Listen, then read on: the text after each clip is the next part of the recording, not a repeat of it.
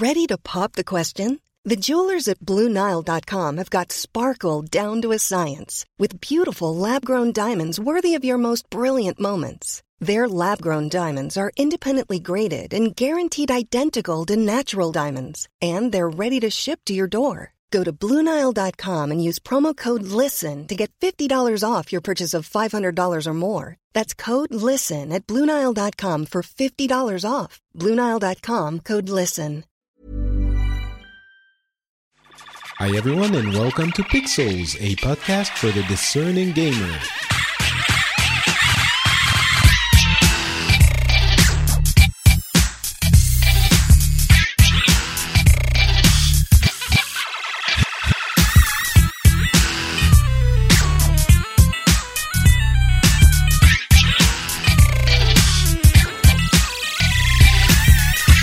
Hello everyone and welcome back to Pixels, a show where we cover the gaming news from the past couple of weeks and we try to tell you everything that's been important in the industry and try to get a little bit of analysis injected into that. My name is Patrick Beja, and today joining me for the first time on Pixels, but not the first time on the show, my good friend Matthias Keller. How are you doing, sir? Hello, Patrick. Thank you for having me. I'm doing fine. We're used to talking about politics on the Phileas Club all the time. Do you think we're going to manage to talk about games without having some sort of reference to a political crisis somewhere in the world? Is that going to be possible? Maybe we can inject some of that just for good times, for old time's sake. For good maybe. measure, yeah. I can see a couple of post-apocalyptic game worlds that we can compare to some potential projection of the next couple of years, possibly. But maybe. And some of them are, look kind of like the current political climate in some countries. So, Oh my God, that is depressing already. It's Christmas. No. We're supposed to be having fun. All right, let's do that instead. Let's talk about the PlayStation Experience, the Game Awards, a little bit about The Last Guardian. I just played a couple of hours. Did you know you're a PC gamer? Yes. You hate those console peasants, don't you? Yes, those console peasants, since I'm a member of the PC Master Race, the only one and true gaming platform. No, I'm actually a PC gamer. I have a console past, you could say, but that's a long time ago. I was one of those Nintendo guys back in the 90s, you know. That's okay. That's okay. You know, Nintendo is always good pedigree, so yes, I would approve of that part of your history. No, but I'm mostly gaming on PC nowadays. Okay. Because it's more convenient for me, and I don't really like playing with a gamepad. I have to admit, I'm not good with the gamepad. I prefer the mouse and keyboard gaming. So gaming on the couch is not really my thing. I know a few people will agree with you in the audience, but never mind. I don't care because I do love consoles. And quite frankly, there are really interesting things that happened at the PlayStation Experience. And I hope I'm going to be able to convince you to at least take a fresh look at what's happening on the console space, because there are some exciting stuff coming up, especially as I was saying in this PlayStation Experience. It was a little bit of a weird move on Sony's part when they first started doing it. It was 3 years ago, I think. And now it's become kind of a expected beat of the communications plan year in the gaming world. Did you even watch the PlayStation Experience or follow it at all, or are you just like, I haven't watched it live. I just watched it afterwards. Okay. We're going to talk about that later, I guess, with the YouTube thing. But right. And you can't really miss out on all the trailers because a lot of the event was just about trailers. So. Yeah, and some of them were pretty darn good. The first one they opened with, which everyone speculated whether it was Assassin's Creed or some kind of Tomb Raider, or ended up being Uncharted: The Lost Legacy, which it started out, they said, as a DLC for Uncharted 4, but it's probably going to be something more, something a little bit bigger, that is not quite a full-scale game, but something in between. And man, it looked really good. It was what, 6 minutes of a woman walking through a war-torn city in India, I believe. Was it India or Thailand? I can't remember. I'm not sure, but it could be any war-torn city. Like it could be in the Middle East or something, for all that matters. So. And she was veiled, and she was walking around getting, harassed by the military, and it was like really oppressing. And she ended up, at the top of a building, and there was a badass fight scene, and then it was revealed it was an Uncharted title. But even more important than what it is, I think it showed the mastery that Naughty Dog has developed, and that we'll talk about again in a little bit. But the mastery Naughty Dog has developed for conveying emotion in their directing, really. I guess it's, Neil Druckmann's team. It's staggering how much they're impacting you with that scene of just the woman walking through the city, right? I mean, I don't know if it had that effect on you. No, but again, I also had the... is that a Tomb Raider game in the beginning? Because it's just the woman wearing the hijab and just walking through this city and all the streets. That could have been just one of those new Tomb Raider games. Well, new, Yeah, the reboot, yeah. Yeah, the reboot, I get you. Yeah. And but again, it was really well done, and it was kind of... you could really sense the tension in the scene, and it was a really good trailer. But it'll be interesting to see if they can convey that beyond those 6 minutes and keep up the tension throughout the whole storyline. Yeah, it would be interesting to have a little bit less of an action-focused Uncharted title and have it a little bit more on the psychological level as they did. I doubt that's where they're going. This is probably the one scene where it's like that, but still, it was interesting to see.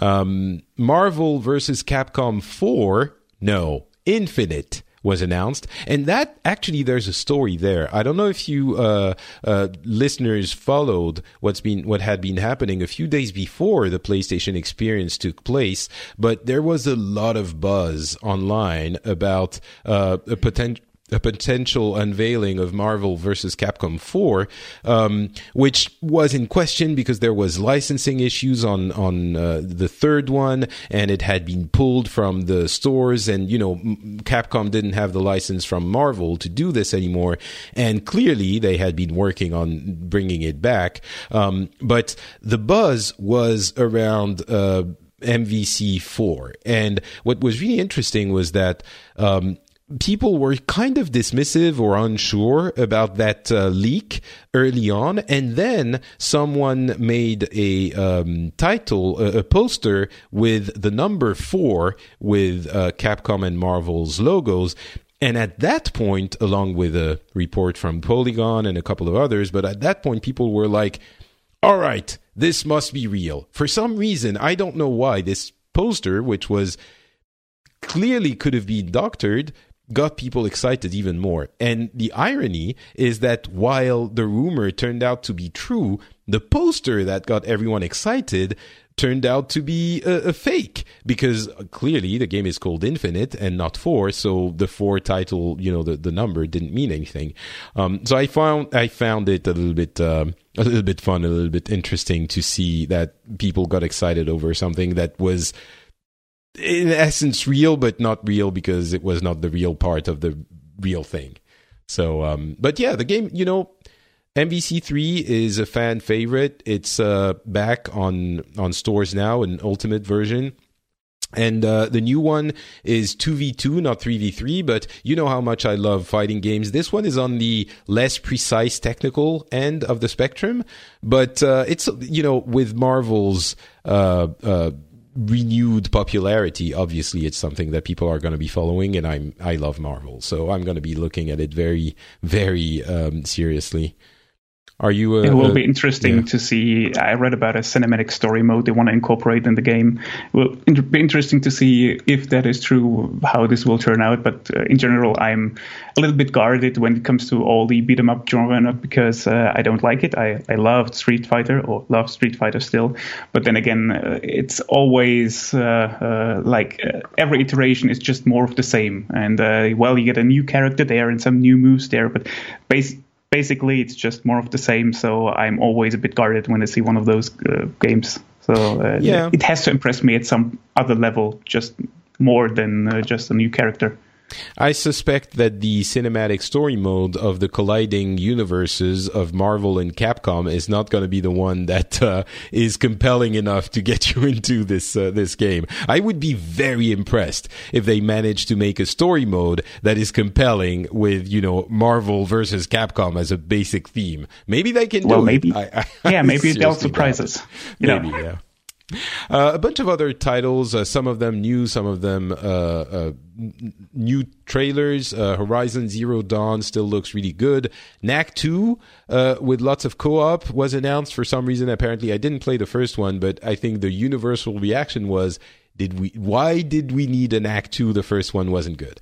So that doesn't bode super well, but maybe they thought they had something to say with that franchise. Ni no Kuni 2 still looks incredible. If you haven't seen Ni no Kuni's trailer, the second one especially, go check it out. It's basically a Ghibli movie that you can play. Neo Let It Die, which is released. Nier Automata, which is a Platinum joint. If you know Platinum's action games, then you likely already know Nier Automata, more or less, or at least the gameplay. Apparently the world is more interesting than that. In that batch, anything that jumps out at you? Not really, but then again, they all look really good. The trailers look all really good, but as usual, you can't really tell much about the gameplay just from the trailers. So it's hard to contain. I mean, for some people, me included, it's hard to contain our enthusiasm when we see those trailers. And I mean, we've been bitten before. It's not like we don't know that a trailer is just a trailer, but I don't know why. There's a certain joy in seeing a trailer that looks awesome, even though you know that you might be disappointed. I'm not sure exactly how that works psychologically, but it's the same as with the movies. It shows the best parts of the movies, and then you go into the cinema and watch the movie, and you're kind of disappointed because you've already seen the best parts. I guess, yeah, that's why I don't watch trailers anymore. And I've stopped watching trailers, I think, like 6-9 months ago, maybe more.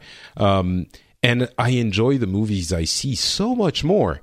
It's really staggering. I didn't, I thought it was some kind of ridiculous hipster thing to do, to not watch trailers, and I got to the point where I was like, okay, I just want to enjoy discovering the thing, and my enjoyment of the movie has increased like by a significant, I would say scientifically, at least 37% more enjoyment out of the movies. So that's very specific. Yeah. I'd recommend you try it. For the games, there's more than just the images you see, so I can't not watch the trailers, but for the movies, it's worth it, I think. Yeah, for the games, you actually have the part where you actually play yourself, so there is a bit more than just watching. Exactly. Danganronpa V3 is coming to the West. Is Origin, for those old school gamers that remember what a PC Engine is going to be bringing back a lot of memories. Yakuza 6 and Yakuza Kiwami are coming to the West as well, so that's a bunch of very Japanese games that are coming to us. That's always nice. I'm not sure I'm going to play many of them, but it's nice to know I have the option, I guess. And then remakes, a bunch of remakes, very exciting images of Wipeout until we realized it was just a remake, which is still fun, I'm sure, but a lot of people were hoping for Wipeout, an actual new game. Maybe it's going to come up at E3. I wouldn't be surprised. Crash Bandicoot, again, a remake of the trilogy. Parappa the Rapper, Patapon, Loco Roco, Garou, Mark of the Wolf, Windjammers, which got some people in France excited like nothing else. There's a huge fan community for that old Neo Geo Frisbee game. Next Machina, which is some kind of weird bullet hell game. And they mentioned the Vita. That is worthy of note in itself. But again, in those remakes, quick reaction from you? Well, it's always nice to have a graphical improved version of an old game, or the remakes, especially if you like them. But then again, it's nothing really new, so you have to be, an enthusiast of the old games to really enjoy them. So, yeah. But it's nice to have those old games polished a bit and play them again. It's I think, there are some people who say, we can do without the remakes. We want new stuff. But in this case, I think they've proven we're getting new stuff as well. It's not like we're just they're only recycling old stuff we liked. So I think if we can get both, why not, right? And those who are excited about that's a trend, the remake. That has been a trend for a while, that you get old games just graphically improved. And it's okay if they make certain improvements also to not the gameplay, but the mechanics, the controls and stuff, to update them a bit more, especially if you port them for another platform. But it's, I think it's because we're at that age. We're old enough that we remember things fondly from our childhood, and they can make buck on it. They can make bank on it. So and we're happy replaying them. So. Yeah, but if you play them again, you realize, well, they're actually not that good nowadays than you remember. It's kind most of the time. Distorted image. Yeah, most of the time.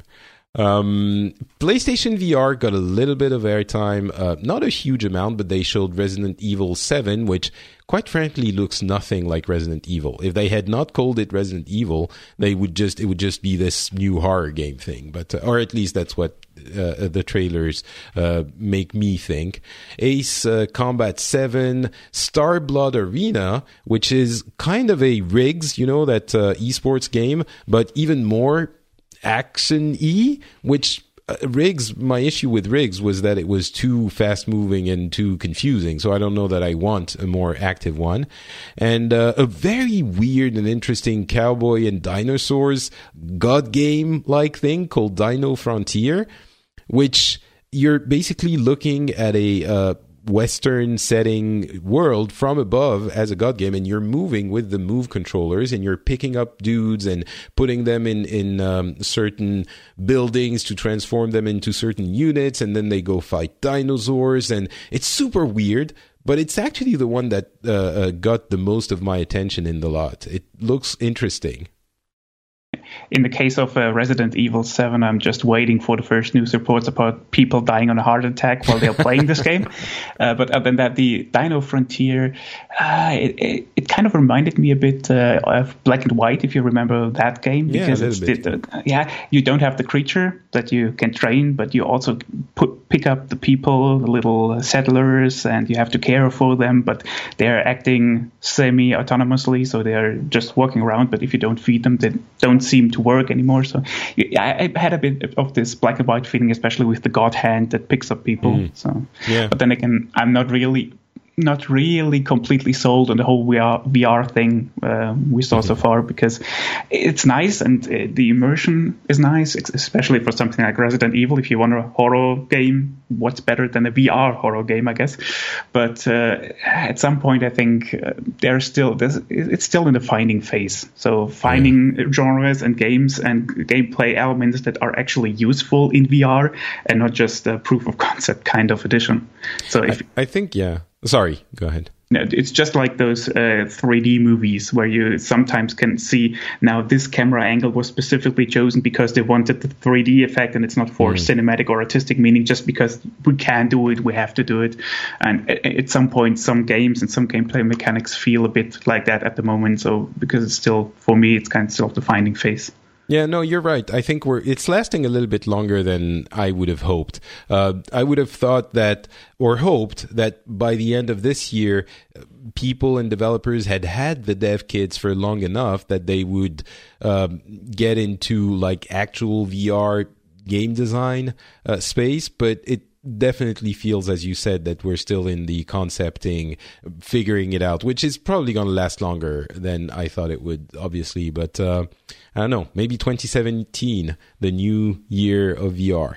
We'll see. I'll wait for that, and then I'll jump on the bandwagon. Yeah.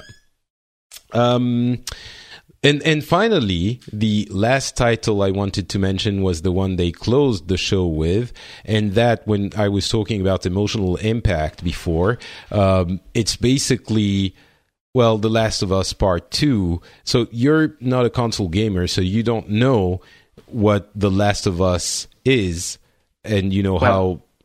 Do you? I know what it is. Right. No.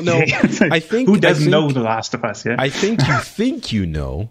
But if you haven't gone through it, you don't actually know. You've heard about it. And, there are 3 types of people in the world.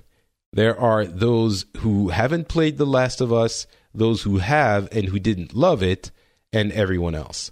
And those these everyone else are people whose lives have been impacted by people closing and opening doors in my apartment, apparently. I don't know if you could hear that, but the door is making a lot of noise.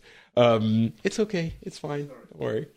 The people who have played The Last of Us and who have enjoyed it, I think will always remember this and cherish it as a memory, a piece, a moment in their lives which is meaningful to them in entertainment. And there was a lot of questions about whether or not they should even do a Last of Us 2, because the story of the first one is so satisfyingly self-contained that it didn't call for a sequel. And I loved the game, and even though I thought it would be sad to never meet these characters again, to never be in that world again, I still thought, so I wasn't sure a sequel was warranted. I would have liked to have one, but I felt guilty about it, I guess. With this trailer, oh my God, I'm now completely excited about this, part 2. It's not a straight up like Last of Us 2. It's part 2, as if it's 2 parts of one whole, or maybe, there will be 3 in the future, maybe. But even though you didn't see anything else than Ellie just playing on the guitar and singing. Yes, even though. And you know why? Well, okay. Let me ask you, what did you think of the trailer? How did it make you feel? It was very made a chilling atmosphere, and it was quite intense. But then again, if you don't know anything about the game, it's just revenge. That's all I got from the trailer.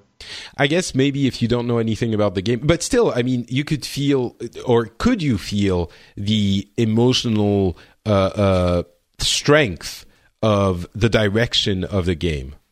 Yes, was in that case, it was a really good, well-made trailer. And of course, the reaction of the audience, if you watch the show, then it was quite intense. Yeah.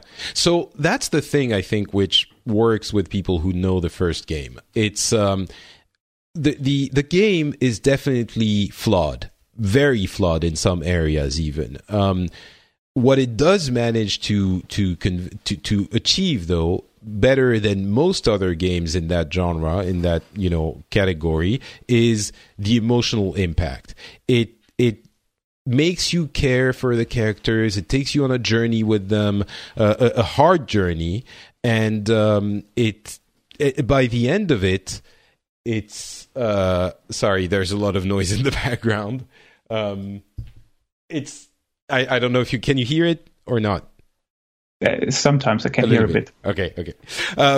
So in the game, what does work is that emotional journey that you go through with the 2 characters and some of the others as well. And the end is a emotional, at the same time, a punch in the gut, and at the same time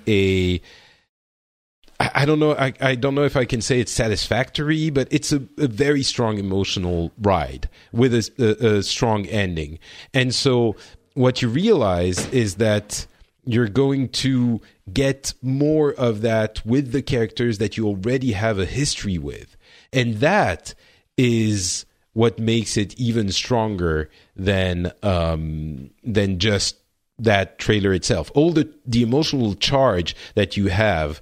And since you know those characters, when she's, her hand is shaking, and then the songs she's singing and the music, it makes you. I mean, I was thinking maybe she was talking about, there was her lover that got killed, and that was the song that she learned from them, and that it's going to be something special, I think that's why it works more on me than someone who hasn't played the game or who didn't like the game. But it's impossible to not watch this and feel, the directing, the masterful directing of the team and of Neil Druckmann specifically. I'm guessing on that game, and not be excited for it. But I can understand it doesn't hit you quite as much, but but they also placed it perfectly at the end, because they tried to pull the whole Steve Jobs Apple thing, like one more thing, and that was perfect for that. I mean, the reaction on the crowd, that was just perfect. Yeah. So we do need to mention it's very early in the development. As they did, it's probably not going to be out until 2018 if we're lucky, probably later if not. So it's not out yet, and probably running on PlayStation Pro, PlayStation 4 Pro. It was so pretty. It probably won't look like that on the regular PlayStation. So I don't know. We'll see. Talking about PlayStations, they've sold 50 million consoles as of December 6th, and that's not even the holiday season yet. For comparison, the numbers on the Xbox One is, we only have estimations, but I thought it was probably around 30 million, and our good friend Daniel Jude EX said it was probably under that, so between 25 and 30 million Xbox Ones, something like that, maybe closer to 25. That just shows you the impact that a communications blunder can have, because I would assume most of that difference exists because of the botched introduction of the Xbox One with the DRM story nightmare that it came onto the scene with.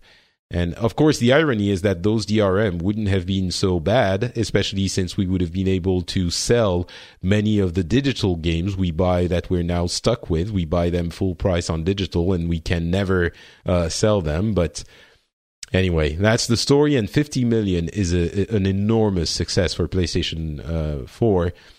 Yeah, but that also includes the PlayStation 4 Pro. Of course. So it's the combined number. And Slim, yeah. Yeah, so it does, but it's still, it's still installed base. Maybe some people have 2 PlayStations, but I'm guessing it's a small margin of people who have 2, and with the Xbox One 360s, the number with the units that failed was probably a little bit bigger than that. So. But it still has a way to go to the PlayStation 3 numbers. I think the PlayStation 3 sold 80 million overall, so there is still ways to go. 3? Did the 3 sell 80 million? I'm not sure. I think. I know that the 2 was... I don't have those numbers here.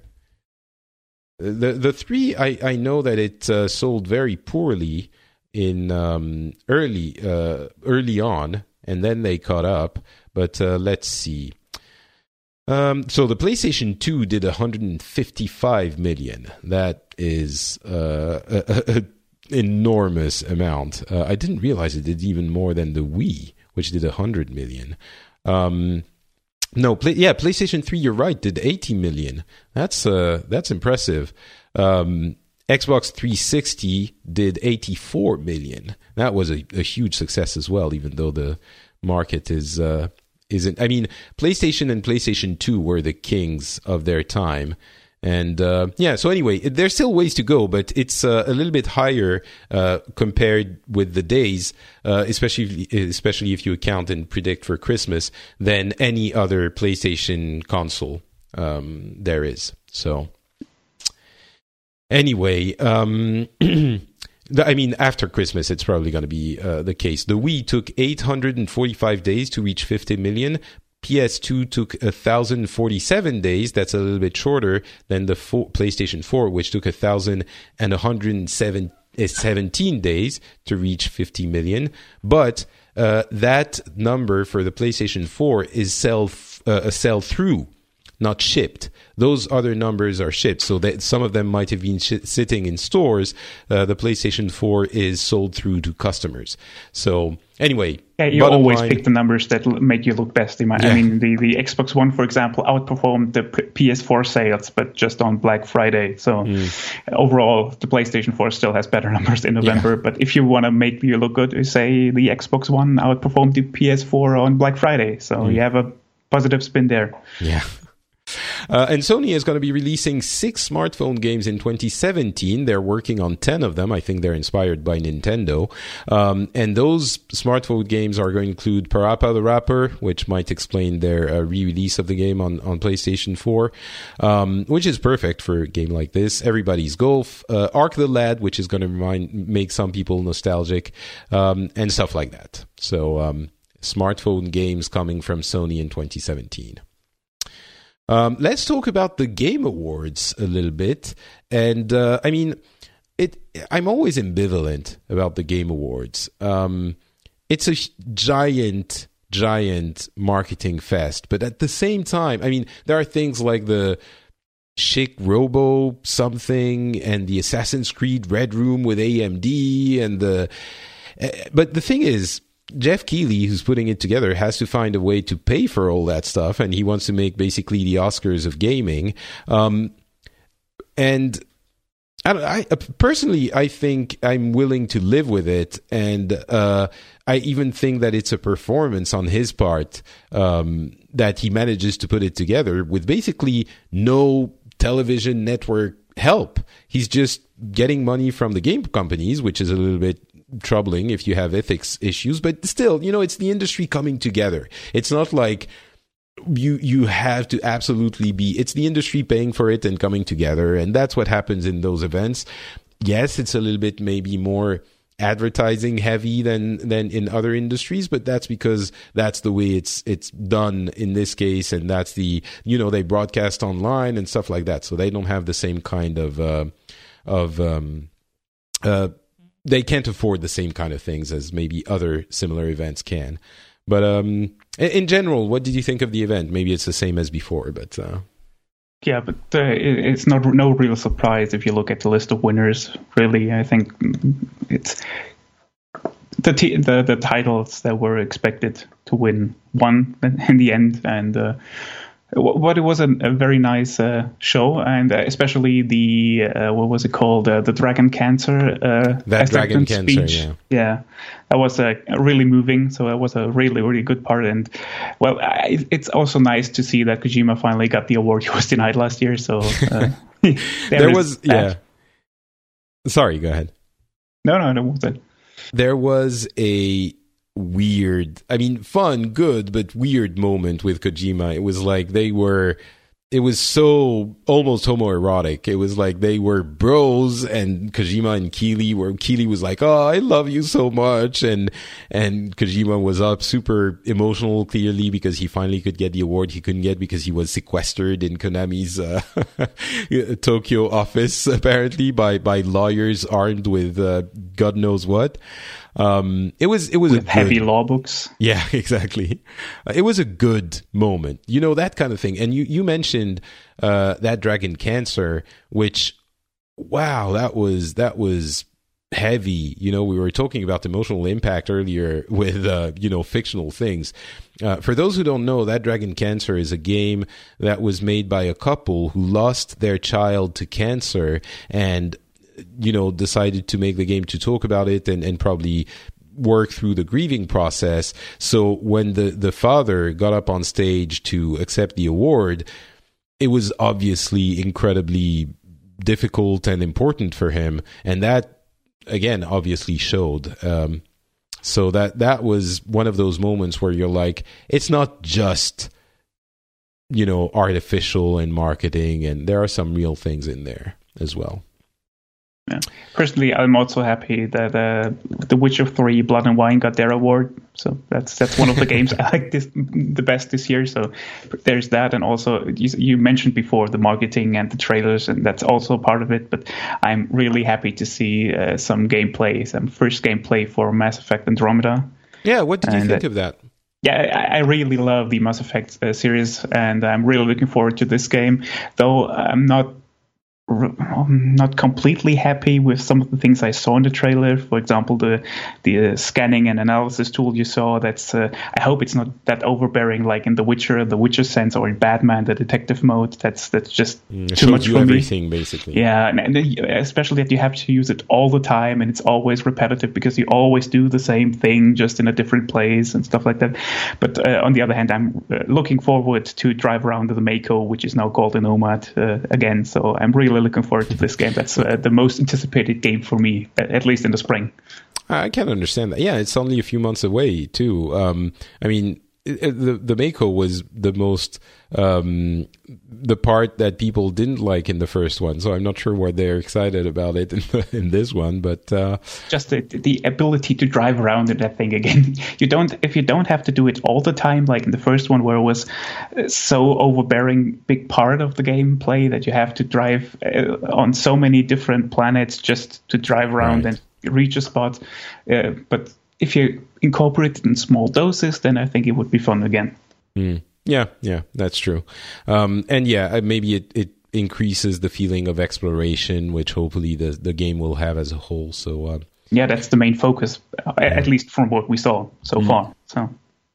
Death Stranding was a giant middle finger to Konami, as it featured Guillermo del Toro and also Mads Mikkelsen, but mainly Guillermo del Toro, who basically tweeted a picture with literally in his tweet "fuck Konami," which must have been very satisfying.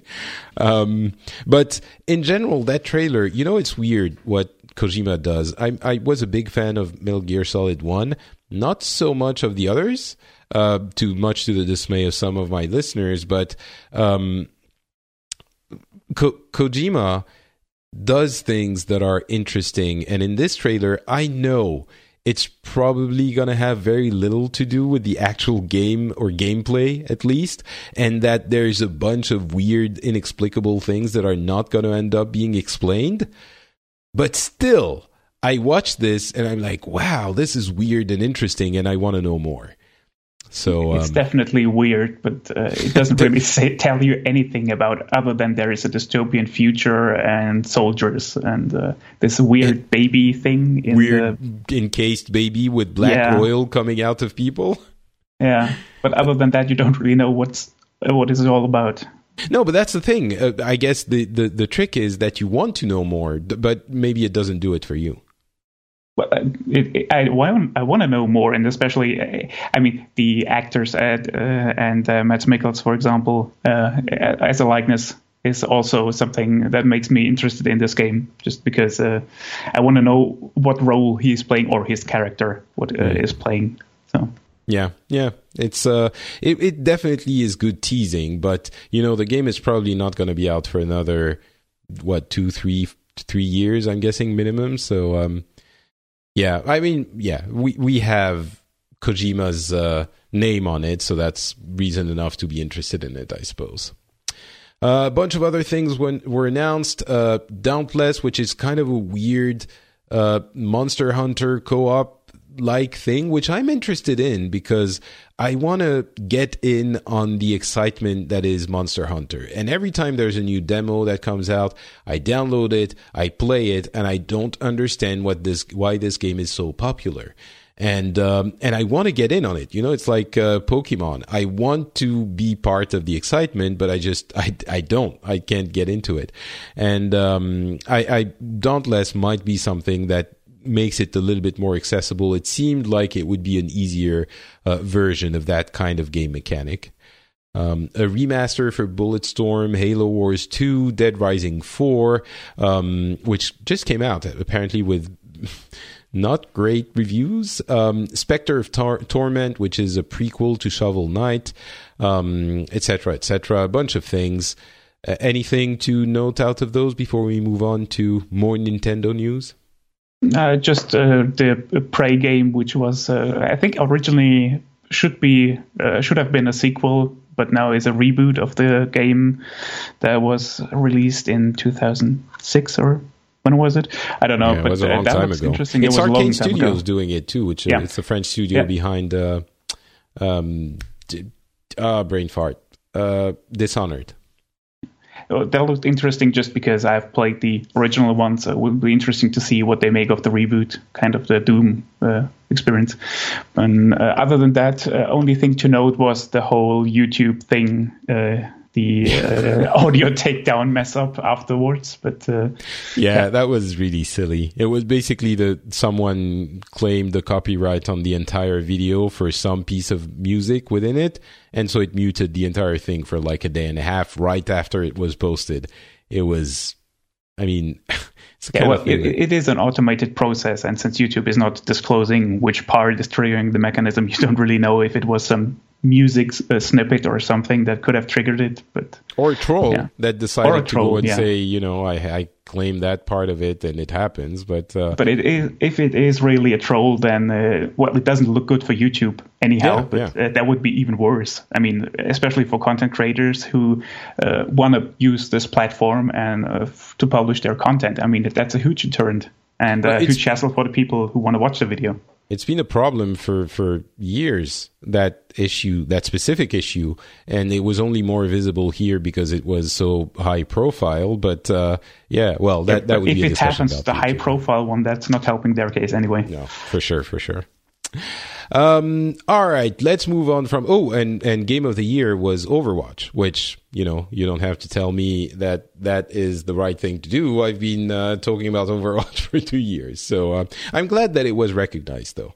I'm happy that this, it's easy to say now, well, yes, of course, Overwatch, it's a big game, blah blah, but when it first was announced, you have to understand that this is a multiplayer only fast FPS game, which wasn't a thing. Like a mainstream FPSs were really big, but it wasn't that specific. Arena shooters were not a thing in the big sense of the word until Overwatch, and it wasn't a given that it would be received that well. So it's easy to forget that this kind of came out of nowhere. So seeing it where it is now is, of course, because I used to work for Blizzard as well, but really genuinely because I think the game is very well done. It's heartwarming for me to see that it's being recognized. So Nintendo did a little bit of a marketing blitz on Mario Run, which looks really fun. But so I'm looking forward to getting it in 2 days. At the time of the recording, we're on the 13th. But there was one bit of news that got me a little bit concerned, and that's the fact that it's going to require an always-on connection, which in itself is kind of weird for a game like this, which looks like you could be playing in the subway, or where you might not have a connection. And I understand why they do it for piracy, but even more than this, which is annoying already, is the fact that I wonder if the servers will hold. Like, if you have to be logged in all the time to play, on the 15th, I really hope they learned, they went to Niantic's Pokemon Go offices and asked, what problems did you have so we don't have the same ones? It's going to be hard to support the hordes of players that are going to download and try to play it on the day it's released. I'm afraid we're going to see... especially since it's the first game they're putting on iOS. And also, I found it kind of weird, the sentence, or it was the translation, so I'm not sure if it's completely correct, but the fact that they are using this on devices that are not controlled by themselves, which is kind of weird. If Nintendo is really planning to porting games to other platforms, that's kind of something we have to live with. So that's a kind of a weird attitude. What did they say? I didn't get it. They said the reason for this is anti-piracy measure for the always on, especially because it's on a device they are not controlling themselves. So Yeah, because they don't. Yeah, there is a lot of piracy on the. I guess what they're trying to say is that if it was their own consoles, they would have stronger anti-piracy mechanisms. But of course, it's not the same thing. It's comparing apples and oranges. Apples. But yeah, it's so we'll see. Maybe that will mean that down the line it won't be as important for them to have the always-on connection. But I really do worry about that what that means for the launch. Yeah, it might be a deal breaker for people if it doesn't work, and especially with the $9.99 price tag on it. We'll see. They went on Jimmy Fallon to show, Mario Run, which was on basically everything last week, but also Zelda, which, again, I continue to be somewhat unimpressed with, but also there were a couple of people who published comparisons between the initial screenshots and the current state of the game, which, you always understand that the game as it's presented initially is not going to look as good as that. It's going to look a little bit less good than what it's been shown originally. And that was a presentation on the Switch. That was the first time we saw it on the Switch. And maybe the person chose the specific image that made the current version look the worst possible, but still, that does not look. I mean, the original image looked really nice with a lot of foliage, specific lighting, huge view distance, and the version we have now, there is somewhat the view distance, but the geometry looks a lot more simple. There's almost no foliage. The textures are blurry. It made me really concerned about the game. It can, graphically, you can say it doesn't matter as much as you want. It does matter for some people, and I don't know. It gave me pause, I guess I should say. Yeah. Also, the guy who did the demonstration didn't do a really good job showing off the good angles. I guess it was kind of weird looking at him playing that. And maybe it was because it was live and unscripted or something, but still. No, not Fallon, really impressive. Yeah, Fallon is a show host, and he has a genuine love for games, but it's still, a night talk show, and he does a lot of, ooh, oh my God, I'm so excited. Oh my God, you can do this. Oh. Yeah, but you saw the difference between Mario Run, where he was overly enthusiastic, and Zelda, which he was kind of, I like Zelda, and let me play it, but he wasn't that enthusiastic at this part, so... Well, we did see the Switch getting taken off its cradle and its dock, and it switched very quickly. So at least there's that. All right, a little bit more news. There's stuff about the Nintendo Super Nintendo World, which is the theme park with Universal Studios. But you know what? I don't care all that much, so let's skip over it.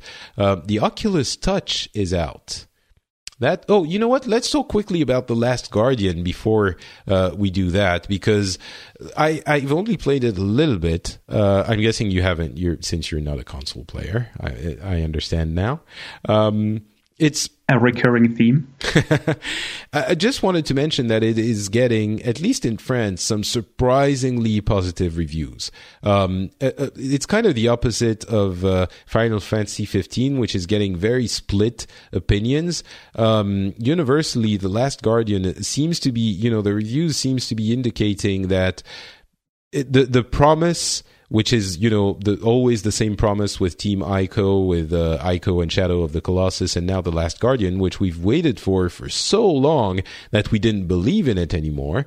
Apparently, they're proving us wrong, because everyone is saying that this game is the emotional not roller coaster, but ride that it promises to be. And having played just a little bit of it, the animal Trico is, I was told it's incredibly lifelike and it feels like a real pet, but I didn't realize how true that statement was. And it does create an immediate emotional bond between you as a player and that virtual creature, because it's weird. It's the animation, the mannerisms that make it endearing to you. And I haven't even started really playing through the stories, which is going to have, I'm sure, emotional beats, but just interacting with it and the way it whimpers, the way it moves, the way it hesitates to jump somewhere, and it is you get attached to that beast immediately. So on that already, it's kind of an achievement, and I'm very pleasantly surprised that people seem to say the game is actually very strong as a game, period, as an entertainment experience, because it wasn't a given. It's been delayed so much. And with the semi-disappointment of Final Fantasy 15, we sort of had all moved on, and then Fumito Ueda was like, "Wait, I still have my game to show you now, sit down and you're going to get something in your face and in your heart." And there you go. And it worked. So that's kind of cool. And the Oculus Touch is finally out. It's expensive, as expected.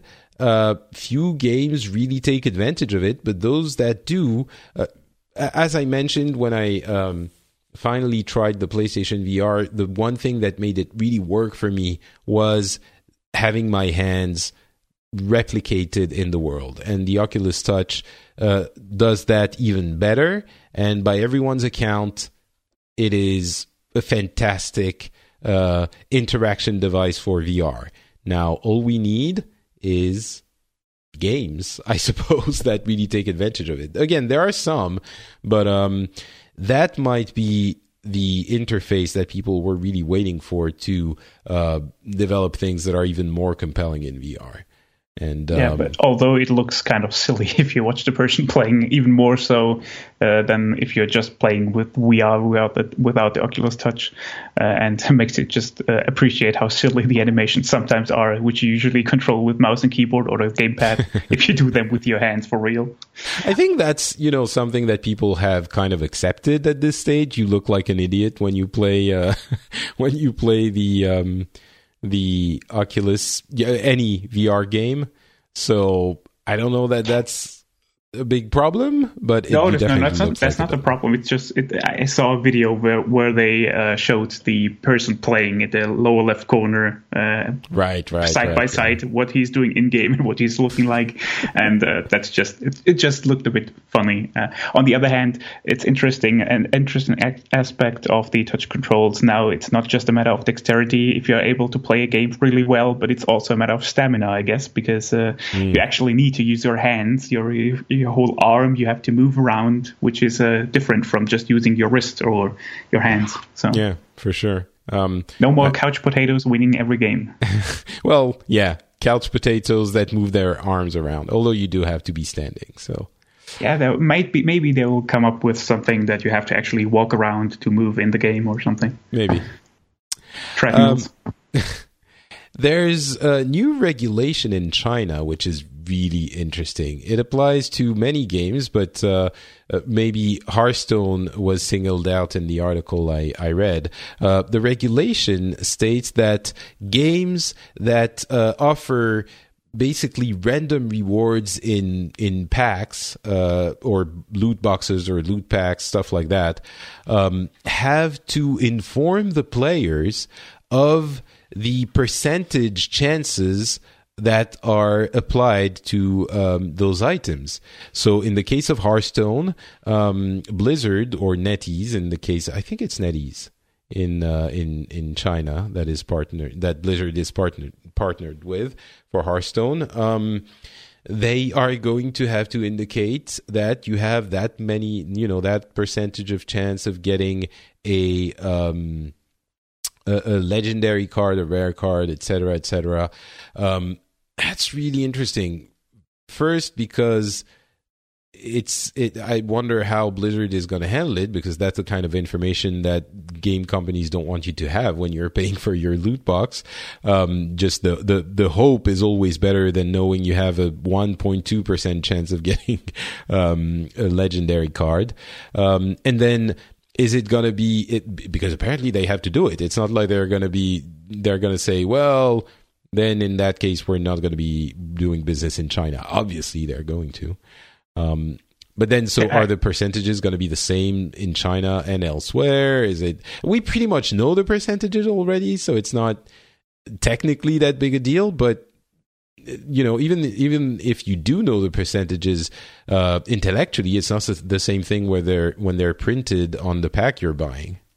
Yeah, I like the idea personally, but then again, you don't have to do it in game. You can just put it on a dedicated website, and not that many people might go there. So you're complying with the law, but you're not putting it in everybody's face by putting the numbers in the game somewhere. So, do they not have to put it in the game?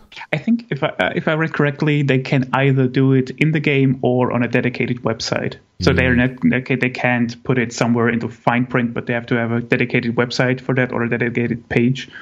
But I think that they can also do that. So on the other hand, that's probably what they're going to do. Obviously, if they can, they're not going to be putting it in the game in your face. On the other hand, it's not that unique because, for example, I know it's not the same, but in Play Store, for example, every developer also for the games has to give a range for the in-game purchases, for example, so the users know what to expect if they install the game and stuff like that. So it's not that unusual actually, but it's different if you just have to give a range and you have to give the precise numbers. So right, yeah, that's true.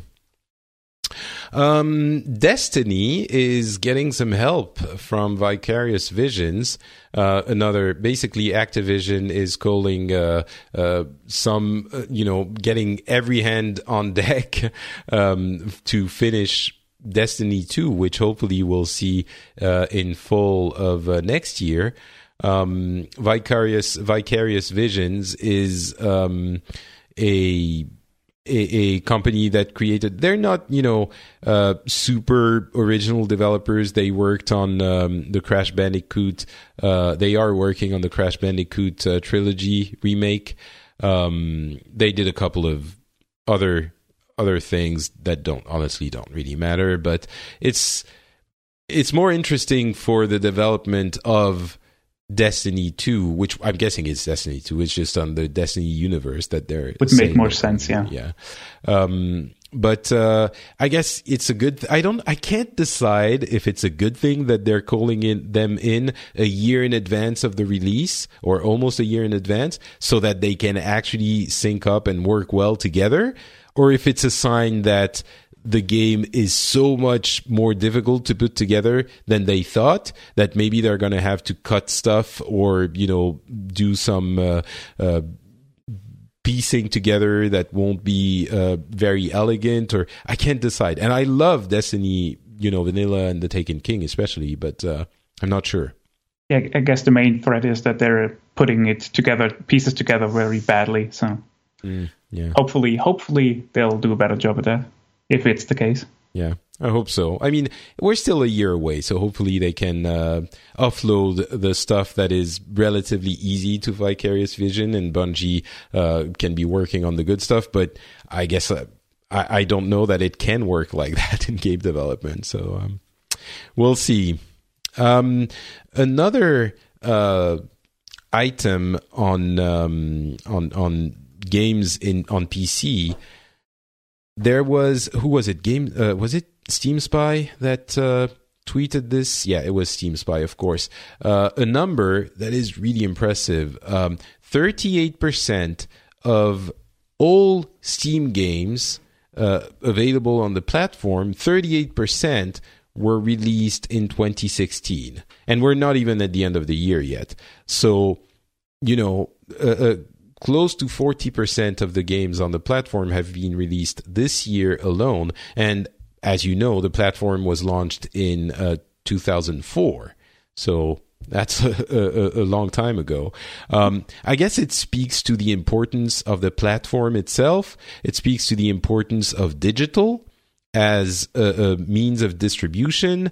And it speaks maybe to the importance of smaller studios being able to release games, so we have more games than we did before in the industry. But still, even with all of this, so many games from this. I mean, this year representing so many of the games available on what is essentially the only major PC gaming marketplace. Again, it's a thing where I don't know if it's a good or a bad thing. Well, in general, a monopoly would be a bad thing, but I think one of the main reasons is that you can actually release games through the Greenlight or initiative, or that you can give early access games a chance on Steam. I think those are one of the main reasons for those numbers. And of course, all the reboots, since we talked about them, you also have on the store, or I'm not sure actually how they count like episode titles. So if every episode is a new game for them, for example. I doubt it. No, I don't think so. I think that would be a new episode is... I mean, you can buy episodes independently, so maybe it's different SKUs, and if you have like two versions of the same game, it counts as a different game. Yeah, that would make sense actually. But still, it's not like it didn't happen before. We've had episodic games for years as well. So I don't know. It's definitely impressive. It means that when we get the impression that we don't have time to play everything, and there are games and major games all the time, it's not it's not just an impression. But as a PC gamer, what do you think of Steam now? It's even revamped its interface a couple of weeks ago, was it? Yeah, it did. Well, I have a huge Steam library with a lot of games I probably never play, and I'm also getting into the usual trap. There is a sale, and you buy so many games you probably never gonna play just because you wanted them at some point. So I am one of those people who has too many games to actually decide which ones to play. So what do you think of the other stores, though, like the Origin and Blizzard's Battle.net, although it's not strictly a store, Uplay and all of those? You're saying monopolies are bad, but personally, I only use the other stores if I have to. For example, if I have to... So you're contributing to the monopoly. Yes, basically. No, although I'm also buying games on independent platforms. Should it be... could be the Humble Bundle store, for example, who has a few games, or like Good Old Games or other platforms. I'm also buying them there if they're DRM free. But to be honest, most of my games nowadays are lying in a Steam library. And for the other platforms, I really only use them if I have to. If I have to use the Origin client, because it is not on a Steam platform, but on my own initiative, I probably wouldn't go to the Origin store or the Ubisoft Play or whatever it's called. See, I don't even know the name of Uplay. And every time I want to start a game on Uplay, I have to think first, well, what's the launcher called again? And have to look through all the programs, because I don't use them. Whereas Steam, I'm using Steam all the time. So it is kind of a monopoly. If you're not on Steam, you're not really visible. Yeah, that's another teaching from this number. It's that if you're not on Steam, you don't exist. Whereas maybe a few years ago, 5 years ago, you could have a website where you would sell your game somehow, maybe even DRM free. Minecraft started out like that. It was sold on a site. And that was it. That was how you would get it. And that's not really possible anymore. You have to be on Steam, or as you said, you don't exist. So. Although some of the big publishers, of course, are trying to keep them away. Like Mass Effect, for example, the Mass Effect 3 you can only get on Origin, if I'm correct. And you have to use Origin to play Mass Effect 3, whereas the other two, I think you could get on Steam. So the other publishers are trying, but with, I would say, limited success. Yeah, of course. They don't want to pay the 30% or whatever it is to Valve. But that's the case for if you're a big publisher. But if you're a small game developer, you have to be on Steam. And quite frankly, even though there are so many games, I think if your game is lucky enough to stand out, that's a whole other issue, because it's like the App Store. You have hundreds of games and it's very difficult to stand out. But if you do, it's a very easy and convenient platform for distribution. So also they're giving smaller developers the chance to be visible with the green light thing where the community can vote on whether or not your game should be published on Steam. On the other hand, you also have some negative feedback. For example, all the early access games you have, and which are kind of disappointing at some point because people are expecting more of them, or the developers don't fulfill the expectations or their promises, and it's a two-sided sword of it. So. Yeah, and definitely out of those 4,000 plus games that came out in 2016, some of them are definitely crap.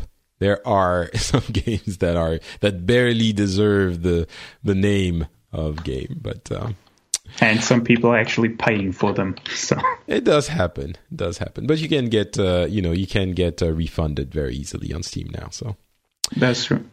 Hey, do you want to use your PSVR to play PC games? Well, Trinus PSVR is there. It's essentially, I'm paraphrasing, but it's drivers for the PlayStation VR on PC, which it's not complete yet. There are some things it doesn't do, and I'm not at home, so I don't have my PSVR here. I can't test it, but I'm kind of excited that maybe I'm going to be able to play some of the PC-only games, VR games, with my PSVR. That would be if the drivers do get polished and it works well. It's pretty exciting because it's a much cheaper price-wise VR headset to try PC games, and there are some games I would like to try. So. We'll see there. But if you do have a PSVR, try to find Trinus PSVR, TRINUS PSVR. Although the PSVR is apparently not selling as good as they hoped for, so maybe there are not that many people who actually could use their PSVR to play on the PC. Maybe that's going to help them sell more. If they actually go for their marketing and not just focus on the PlayStation 4 Pro or something else and actually put some budget in it, maybe. We'll see. The numbers we have are from outside firms that are estimating the initial targets and the current numbers, so we don't know yet. But the numbers look grim. It's like a third of what they were estimating would sell has sold. So. So hey, do you know what the Shadow PC is? Yes, I've read about it, and I'm very interested to know, to hear your opinion on it. If it is really something that it's worth following up on or actually buying, maybe. So this is a really interesting product, and I'm surprised you heard about it because it's a French company that is doing a little bit of marketing in France, but they're still in early release. They're in beta, basically, and they're releasing to early birds, of which I'm one, at the end of the month. So the way it works, if you remember OnLive, which is video streaming for games, or was rather, it's basically the PlayStation Now service. This is that, but for a PC. What happens is that you rent, quote unquote, a PC in their server farm. And the PC is, modular. It's put together on the fly with different elements from their servers. And it's the equivalent of a high-end PC with I think it's an i7 Pro CPU and 1070 NVIDIA GeForce graphics card. So it's a high-end thing. The issue is there's only 256 gigs of hard drive, SSD, stuff like that. But what happens is that you only have a small box at home that connects to that receives the video, and that sends your mouse and keyboard input, and that receives the video and displays it on your screen. So it's distant computing. And unlike PlayStation Now or these services, you really have a PC that you have to install programs on, and you have to manage as if it was a PC at home, but it's distant. And the advantages are that you can access it from anywhere, as long, and that's an important one, as long as you have a fiber connection. They really recommend a fiber connection, especially if you want to do some, things where lag is important, like gaming. It can work on ADSL and stuff like that, but you're not going to be doing high, intensive games and stuff like that. But the advantage is you can connect from anywhere, and it's always upgraded. So you rent it for, let's say, 30 euros a month if you take a 6 months or longer plan. And it's always updated. So every, year or 2 years, I guess every year or so, they're going to upgrade the graphics card, they're going to upgrade the CPU, and it's always going to be the top of the line. So it's a little bit expensive to rent, but then you don't have to buy a PC if it works well enough. There are a number of questions. Not everyone has fiber, obviously. There are, reliability. If you don't have an internet connection, then you don't have a PC. I would argue that nowadays you have enough devices that and internet connections are solid enough that you're not going to have a lot of downtime for your machine, so that should be okay. But the big question, of course, if you're going to have a beefy machine like that one, is can you do gaming on it? And that is the huge question mark. Because any amount of lag can be significant for a device like this. And so I don't have mine yet. I will have it in a few weeks, but I did get a chance to try one at a friend's place for only a few minutes. And I played Doom there, the 2016 Doom. And as you know, this is a very fast first-person shooter. And so the big answer now is that it is mind-blowingly fast. Mind-blowing. I could not... So I'm maybe not the best FPS player in the world, and maybe they had the best connection in the world, but it wasn't, in the company, the Shadow company's offices or anything. It was like in Paris, in random location with fiber, of course, but still. And, I would move the mouse and it would move the screen without, it was like it was on my PC. It's to the level where I do not understand how it is physically possible for this to be happening. Now, of course, if you actually understand the physics, if they have peering arrangements or even better than peering arrangements with the main ISPs in the country, so they have very fast connections, and it's faster to do it like this. As long as you have very few hops on the network, then the fiber connection is super fast. So it doesn't matter that you are not next to it. It can still be the lag is not going to be noticeable. And they've tested this with esports pros on fighting games and on FPS games, on Overwatch and stuff like that. But you never know how it is exactly until you actually try it yourself. And I will have a lot more to say once I have tried it for a longer term. But it was so surprising that I didn't want to mention it now a few weeks earlier. Maybe I'm going to be disappointed when it's in my home, but it was so fast that I didn't want to mention it. I can't believe how quickly the character on the screen moved when I moved the mouse. It was unreal. So that is something you would actually consider getting for yourself to replace a PC? Possibly. I mean, not quite yet, but maybe, I have my very powerful PC at home and my travel machine, which is a Mac. I'm wondering if maybe, because for now you have a light client, a small box that is only basically a very small thing just to display the image and send the input signals. I think I could have only my travel machine and have a software that will display, that will do the same thing as that light client, thin client rather, in software. And that would be okay with just my travel machine, and I could have the power of the powerful one when I'm connected to it.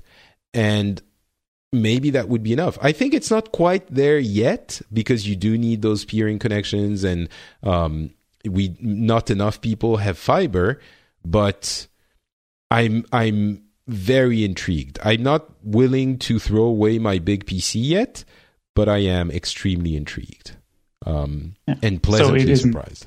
it isn't something a digitally challenged country like Germany would ever get, because we don't have fiber everywhere. So really, but, do you have fiber? No, very far away from that. And but we promised we wouldn't get politics into this, so I'll just leave it at that. Right. Well, there is that little small hurdle, but.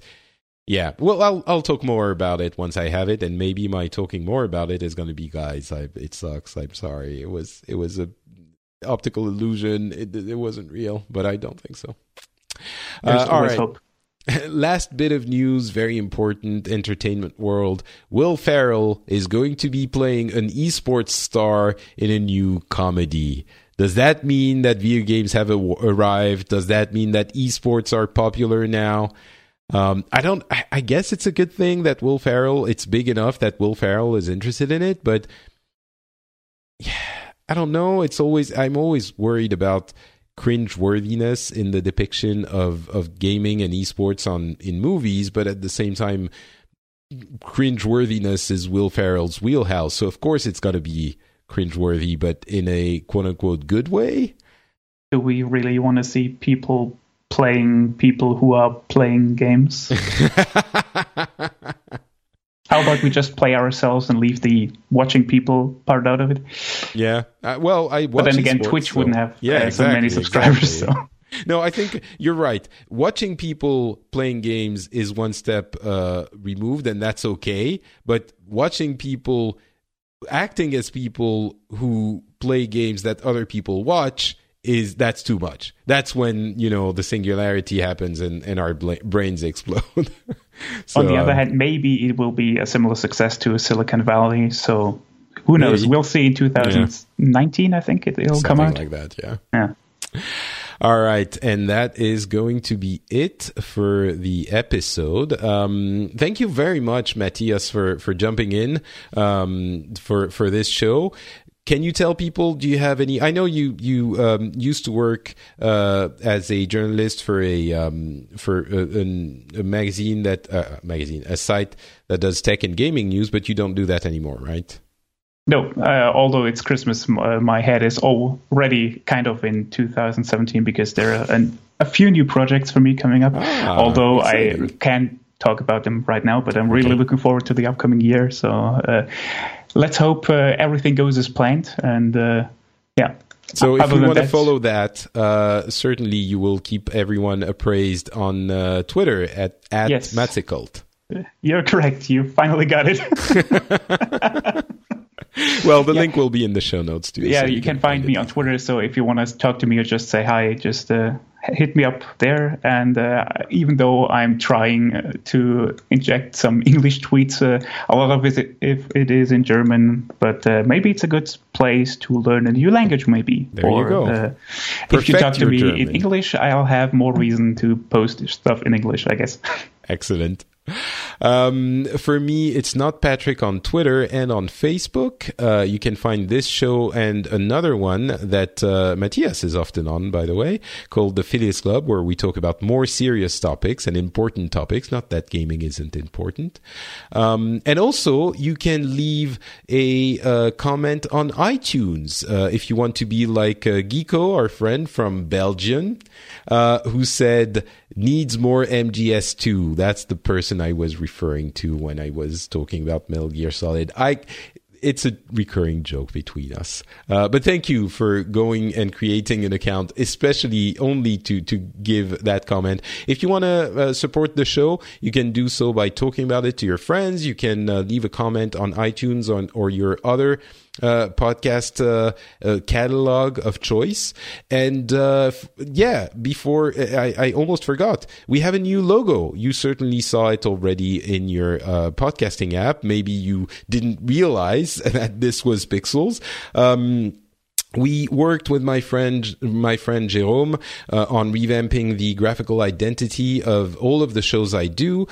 Some people had seen the one for the Phileas Club already, and there is a unity of color between all of the shows I do, so hopefully they will be easier to find. If you know one, you will certainly find the others, because I haven't seen a lot of that shade of pink in podcasting in general, and I like the punchiness of that statement. But the logo, I really like it. The previous one was long overdue for revamp. It was one I put together in half a second on Photoshop, and my Photoshop skills are legendary for being poor and lacking.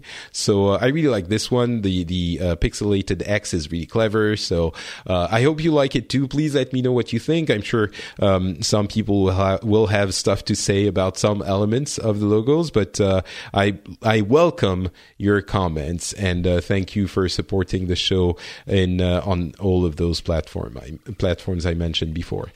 So thanks for listening, and we will be back again with this amazing new logo in about a couple of weeks for a new episode. Talk to you then.